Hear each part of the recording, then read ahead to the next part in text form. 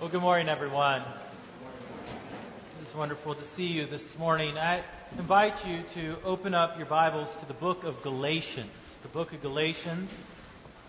We are just beginning a series through the book of Galatians that will take us into the summer months. And we'll be covering this morning verses 11 through 17. Verses 11 through 17 of chapter 1 of the book of Galatians. Now, just to catch us up a little bit so that we are oriented to what's happening here in these verses, Paul has begun with a defense of his apostleship to the churches in Galatia, because there have been those who have come into these churches who have begun to preach a false gospel. They've begun to preach something that adds to the gospel of free grace in Jesus Christ alone. Last Sunday we saw that there is no other gospel than the gospel of free grace in Jesus Christ, and that to add anything to the one true gospel is so radically change its nature that it's no longer the gospel at all. If you add any requirements to grace, then it's no longer grace. It is works. Now, in verses 11 through 17, Paul continues to bolster his contention that the gospel that he preached is not to be abandoned. Why? Because it comes directly from God Himself. The truth of the gospel of Jesus Christ is not rooted in human investigation or human experience. It is not the result of religious genius or literary artistry. The gospel of Jesus Christ is the wisdom of God Himself. It is the mind of God expressed through the preaching and the writing of the apostles. Perhaps no other doctrine of the church is more central to its long-term health than its doctrine of Scripture. What happens when we abandon a biblical view of Scripture? Well, unfortunately, it leads us down a downward spiral that has played itself out several times over the years. The doctrine of Scripture becomes undermined. Doubt enters into the church. Central doctrines are denied. Historical events become allegorized. Morality is compromised, and the gospel itself becomes a message of do-gooder mush. No doubt, this is what has happened in numerous mainline denominations throughout our nation. The descent into religious liberalism begins with a compromised doctrine of Scripture. This is why the Westminster Confession of Faith begins, chapter 1, is on Scripture, because Scripture is the foundation of what we believe. And if we get the foundation wrong, then everything else falls apart. The opening of the EPC's Essentials of the Faith says this: all Scripture is self-attesting, and being truth requires our unreserved submission in all areas of life. Why does our denomination, the EPC, exist? Well, because the denomination that we came out of abandoned the doctrine of Scripture at a denominational level, and eventually led to a church that does not believe or preach the gospel anymore. The Chicago Statement of Biblical Inerrancy, which is the standard statement on the doctrine of Scripture's truth, says this in Article 19. We affirm that a confession of the full authority, infallibility, and inerrancy of Scripture is vital to a sound understanding of the whole of the Christian faith. We further affirm that such confession should lead to increasing conformity to the image of Christ. And we deny, hear this, we deny that inerrancy can be rejected without grave consequences, both to the individual and to the church. You see, our belief about the Bible is no secondary issue. For if we believe that the Bible is the Word of man, then it can be amended, it can be disputed, it can be denied. However, if we affirm that Scripture is the very Word of God, then we must submit to it as the ultimate authority for what we are to believe and how we are to live.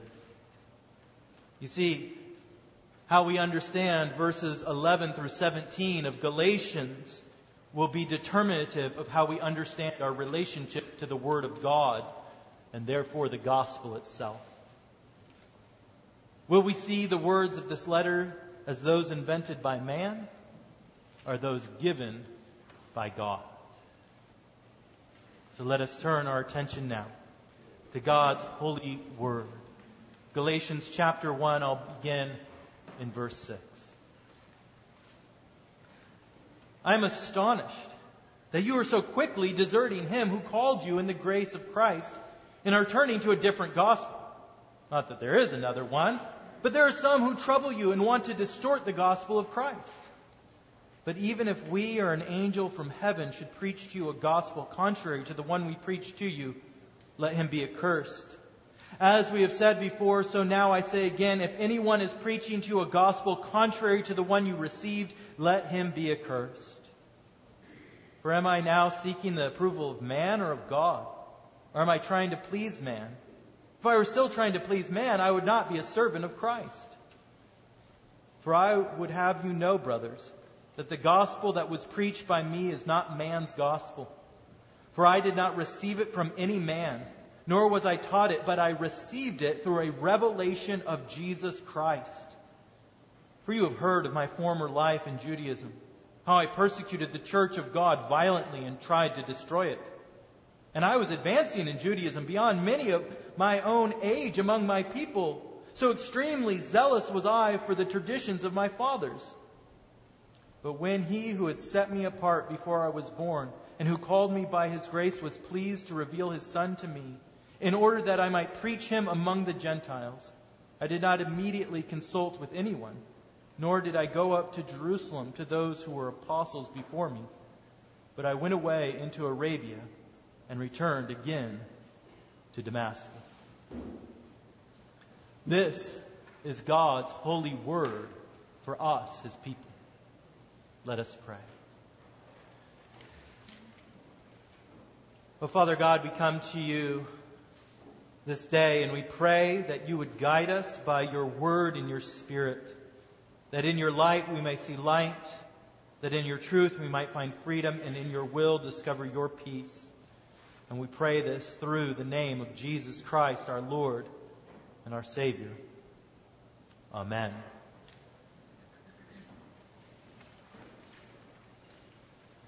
Now, the first thing that Paul is seeking to establish in these verses is that the gospel does not find its source in mankind.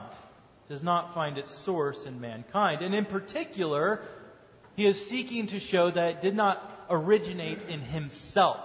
That Paul is not some religious genius that came up with this gospel message that he's now proclaiming. Look at verses 13 and 14 of our text, and we'll see how he begins to make this argument. He says, "For you have heard of my former life in Judaism, how I persecuted the church of God violently and tried to destroy it. And I was advancing in Judaism beyond many of my own age among my people, so extremely zealous was I for the traditions of my fathers." Now Paul is saying, look at the facts of my own life when it comes to the gospel of grace. Not only did I not believe the gospel of Jesus Christ, but I was an active persecutor of the church. I supervised the stoning death of Stephen. I gained permission to stop the spread of the gospel, and it was on my way to the city of Damascus to see it ended. Not only was I persecuting the spread of the gospel, but I was actively pursuing advancement in the Pharisaical tradition. I was advancing and had a great career ahead of me. Paul had invested all that he was in a way of life that was contrary to the gospel. In all that he believed and all that he did, he was opposing the gospel of Jesus Christ. Now, what does all this mean? Well, it means that Paul was the last person who would develop a message of salvation by grace alone, through faith alone, in Christ alone. He is the last person you would expect to preach a gospel that laid aside the ceremonial law and would invite Gentiles into the assembly of God's people. It went against everything that he held dear and everything that was making his life advance. Now, we need not assume that Paul did not know the historical facts of the gospel prior to his conversion.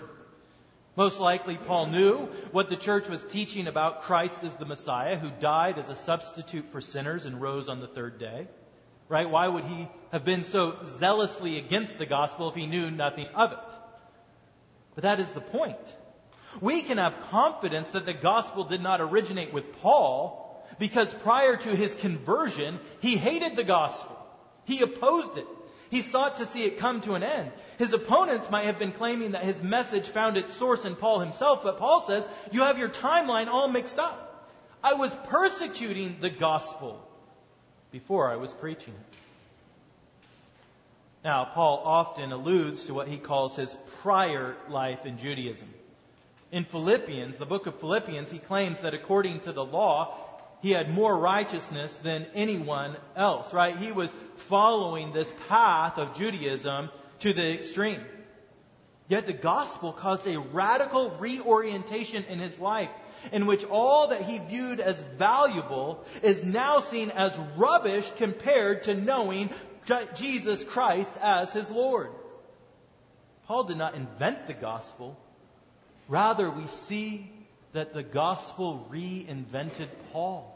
The gospel changed Paul. It changed his orientation of his life and what he saw as important, and ultimately how he understood his relationship with God. Now, the second thing that we see in Paul's argument is that the gospel did not come from Paul, and it did not come from any man. For Paul says that he did not receive it from flesh and blood. Look at verses 16 through 17. Start kind of in the middle of verse 16 here. Right, Paul is sharing his own story, his biography of how the gospel has changed him.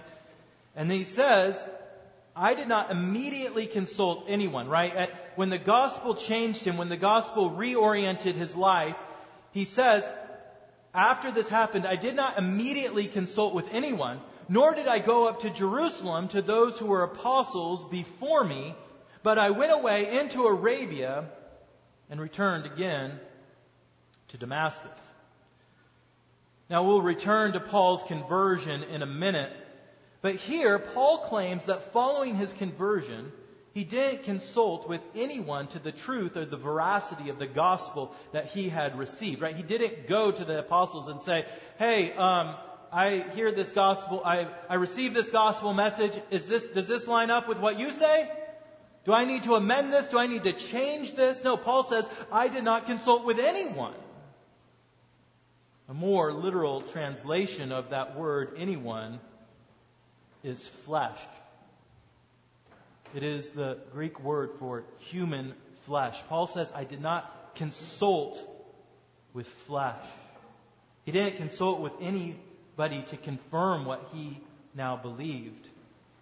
But this idea carries with it a nuance that is deeper than just going to a person to confirm it.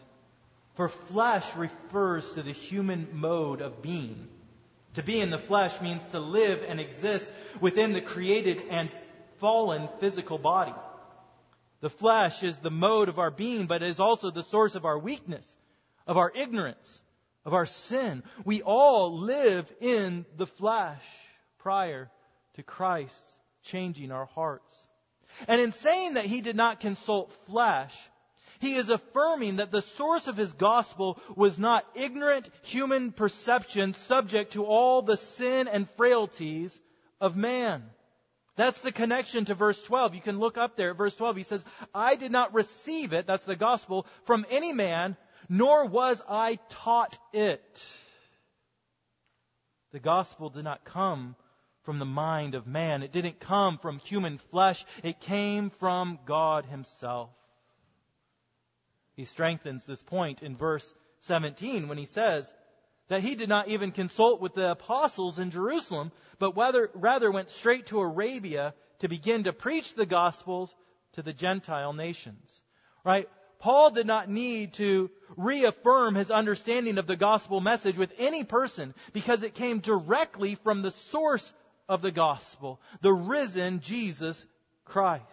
Again, verse 12, you can see the second half of it says, "But I received it through a revelation of Jesus Christ." You see, the Word of God is under continual attack, both from outside and inside the church.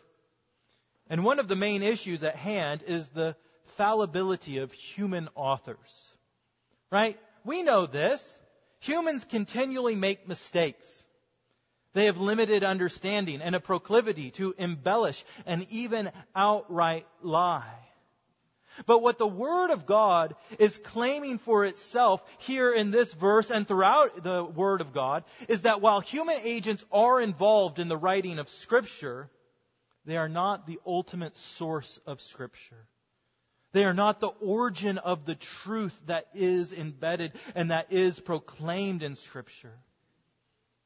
The Apostle Peter explains this dynamic when he says in 2 Peter chapter 1, it says, "No prophecy of Scripture comes from someone's own interpretation." Right? What that means is that no truth of Scripture originated from human intelligence. That somebody looked at the world and interpreted the world around them and then wrote it down and we say, "Oh, that's Scripture." No. For no prophecy was ever produced by the will of man, but men spoke from God as they were carried along by the Holy Spirit. You see, the Word of God, and particularly for this morning, the gospel, is not a message that began in the imaginations of human beings, nor even in their own will, but rather the message communicated is from God Himself. And as they spoke with human words and with human images, the Spirit of God directed their communication in such a way that what they spoke, God spoke. This is what Paul means in 2 Timothy 3:16. All Scripture is breathed out by God. Man is not the source or the origin of the gospel. Rather, all Scripture comes forth from the Spirit of God Himself.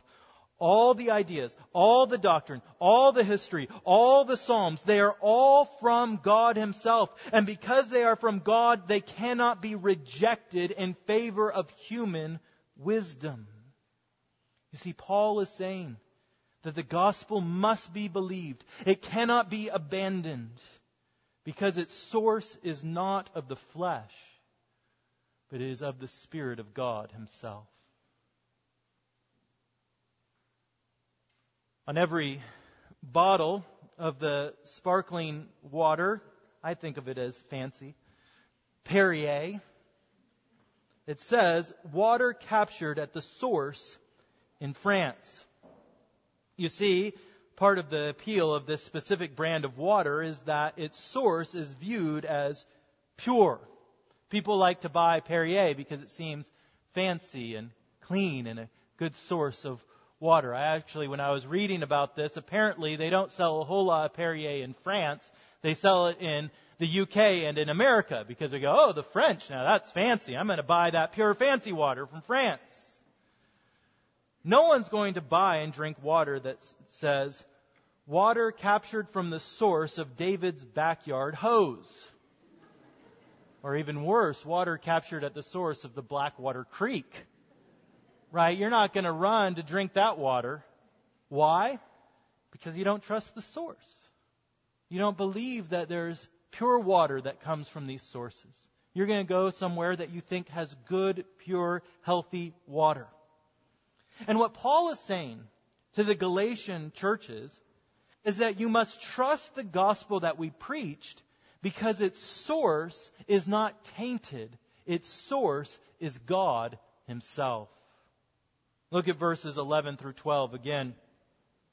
They say, "For I would have you know, brothers, that the gospel that was preached by me is not man's gospel. For I did not receive it from any man, nor was I taught it, but I received it through a revelation of Jesus Christ. We've already looked at how Paul repudiates the idea that his gospel is from man, but now we look at the other side of Paul's argument, which is the gospel is from God himself. In verse 12, we see that Paul says he received the gospel through a revelation of Jesus Christ. Now there's a bit of a grammar question here that we want to get clear in our minds. When it says that he had a revelation of Jesus Christ, that he received this gospel through, there's a question. Did Jesus reveal something to him, or was Jesus revealed to him? Right? And what we understand is that there was a revelation that was given to Paul from God the Father of Jesus Christ himself. Jesus is the substance of the revelation that was given. So Paul is saying that God, in my conversion, revealed to my understanding the person and the work of Jesus Christ. You see, the gospel is not invented, it is received. It comes not through investigation, but through revelation. In the book of Acts, chapter 9, we have recorded for us how Paul was converted. It's actually interesting to see how often Paul's conversion is mentioned, not only in the book of Acts, but also throughout the New Testament of Paul's own writings. This was a seminal event in the understanding of how the gospel went forth to the Gentile nations. We're just going to read a small snippet of it here. It says, now, as he, that's Paul, and he'll be referred to as Saul in these verses. Now, as he went on his way, he approached Damascus, right? He's going to persecute the church. And suddenly a light from heaven shone around him, and falling to the ground, he heard a voice saying to him, Saul, Saul, why are you persecuting me? And he said, who are you, Lord? Right? He doesn't know. He's blind. And he said, I am Jesus, whom you are persecuting. But rise and enter the city, and you will be told what you are to do. God the Father chose to reveal to Paul the resurrected Jesus Christ, to open his eyes to the reality of who he is and what he has done. And it was Christ himself who gave Paul his commission to preach the gospel to the Gentiles. Now, this whole conception of revelation goes against all that we are taught about the nature of reality in today's world. We are trained to put a frame around all of our experiences so that everything that we see in this world is hedged in by this idea that everything must come through a materialistic, naturalistic understanding of events. And if anything in any way seems to be speaking into that frame of understanding, we must reject it as superstition because it cannot submit to the naturalistic view of the world. But what Revelation is saying, or what the Bible is saying about how it comes to us, is that God acts from the outside and He breaks into this frame of being that we have constructed in our minds, and He speaks to us truth about who we are and about what He has done. We need a word from the outside because our minds and the world around us is broken by sin and we are filled with ignorance. You see, the gospel did not arise out of naturalistic phenomenon. It did not originate in the flesh, to use Paul's own words, but rather God the Father revealed the truth of the gospel to Paul through an encounter with the resurrected Jesus Christ. Again, Paul knew the claims of the church, but in the revelation of Christ, the truth of these claims and the substance of these claims were shown to be true. Paul received from the source of all wisdom and truth. So he didn't need to consult with man, for God had given him this truth. And therefore we must trust in the gospel of grace that has been given to us by the apostles. We must lay aside our human conceptions of wisdom and follow the Word of God. In our family, we go through the children's catechism in the mornings during our morning devotion time. I'd encourage you, if you have little children, to work through the children's catechism. It's a good place to start, lays a good foundation. This past week, the question that we have been focusing on providentially is, why do you need Christ as your prophet? Right? A prophet reveals to you truth, reveals to you God's truth. Why do we need Christ as our prophet? I love the answer because it's so honest, and yet it goes against what we want to think about ourselves. Okay, the answer is because I am ignorant by nature. Right? We don't like to hear that. As human beings, we want to say that we're wise and we're understanding. But we need to be taught and we need to understand that by nature, by our flesh, we are ignorant of eternal truths. And so we need Jesus Christ as our prophet to reveal to us the truth of the gospel. We need the revelation of the gospel because we would not understand it on our own. For man would not have devised such a system. For every man-made attempt to please God is rooted in works and in rituals. But the gospel alone teaches that God became man. That this God-man obeyed on our behalf. That He died to pay for our sins. That He rose to free us from death. And that He gave to us His Holy Spirit to change our hearts and cause us to trust in Him. Only the gospel teaches that it's all of God and of His grace, that salvation is not by works of the law, but is by His free grace, and that we receive it through faith alone. You see, we must have the gospel revealed to us by God, because man would never have conceived of such wonderful grace. The final thing that I want us to see in this text is that we must trust the gospel because the source of the gospel call is God alone. What I mean by that is that we can trust Paul as a messenger of the gospel because the source of his call to preach the gospel comes from God Himself. Now this is encapsulated in his conversion experience, right? He was going completely opposite of preaching the gospel. He's persecuting the gospel. And then God came and opened his eyes that he would then go and preach the gospel to the Gentiles. But Paul understands that this calling goes much further back than just his encounter with the Lord Jesus Christ on the road to Damascus. Look at verses 15 through 17. It says, "But when He who had set me apart before I was born, who called me by His grace, was pleased to reveal His Son to me in order that I might preach Him among the Gentiles." See, Paul sees his calling as parallel to the calling of the prophets of old.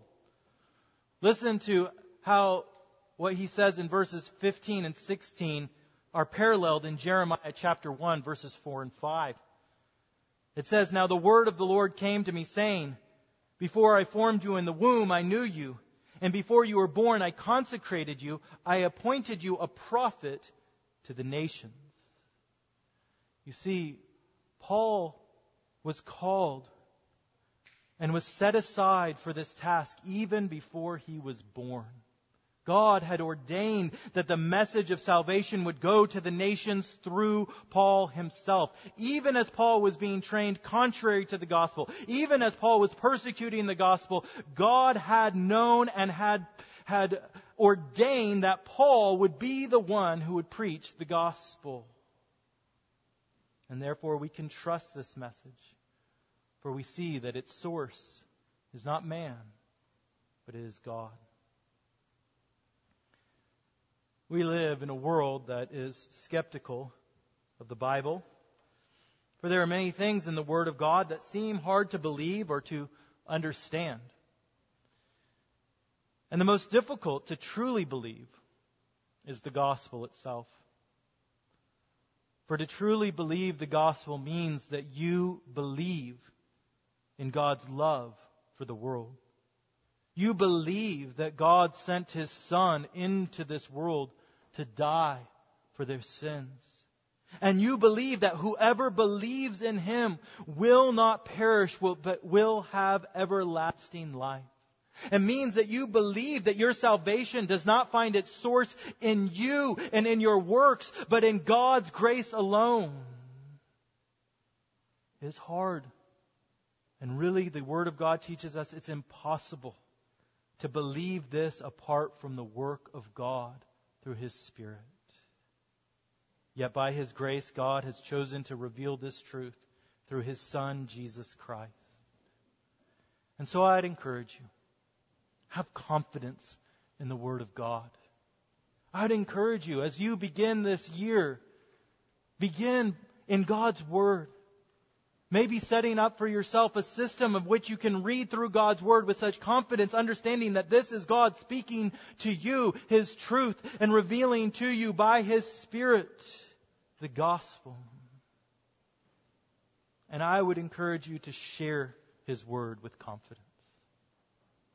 One of the things that I've observed not only about my own life, but also about others, is that we seem to be very comfortable sharing, whether it be on social media or in our interactions with one another, truths that do not find their source in anything substantive. Right? We begin to share and express our opinions, and we propound things that maybe we read, a little headline here or a little snippet there, right? Joe Bob's newsletter told me. And then you so invest yourself and you so invest your emotions in the opinions of man that it causes a wedge of division between you and your family members or you and your church. You so invest yourself in the ideas and thoughts of men. But we have God's Word. We have something that is sure, that we know 100% that this is truth. And yet, so often, we're willing to share the fallible opinions of men, but we're not willing to share the infallible Word of God. And this is what we need to share. This is what people need in this time. They don't need the opinions of men. They need the truth of God. And so I would encourage you, as you go forth into a world that has so much confusion and so many struggles, that you would not make your foundation something that is fallible, but that you would with confidence share with your family, share with your neighbors, share with your friends and your co-workers the eternal truth of the gospel of free grace in Jesus Christ. In the name of the Father, and of the Son, and of the Holy Spirit. Amen. Let us pray. Almighty God, we come to you now at this time. We ask, Lord, that you would deeply root in our hearts this truth that there is no other gospel. That we, O God, would have our eyes open and that we would see the truth of Jesus Christ. We ask, O God, that you would give us confidence in your word, that we might proclaim it, and that the salvation of Christ would go forth with great power. We pray this in His holy name. Amen.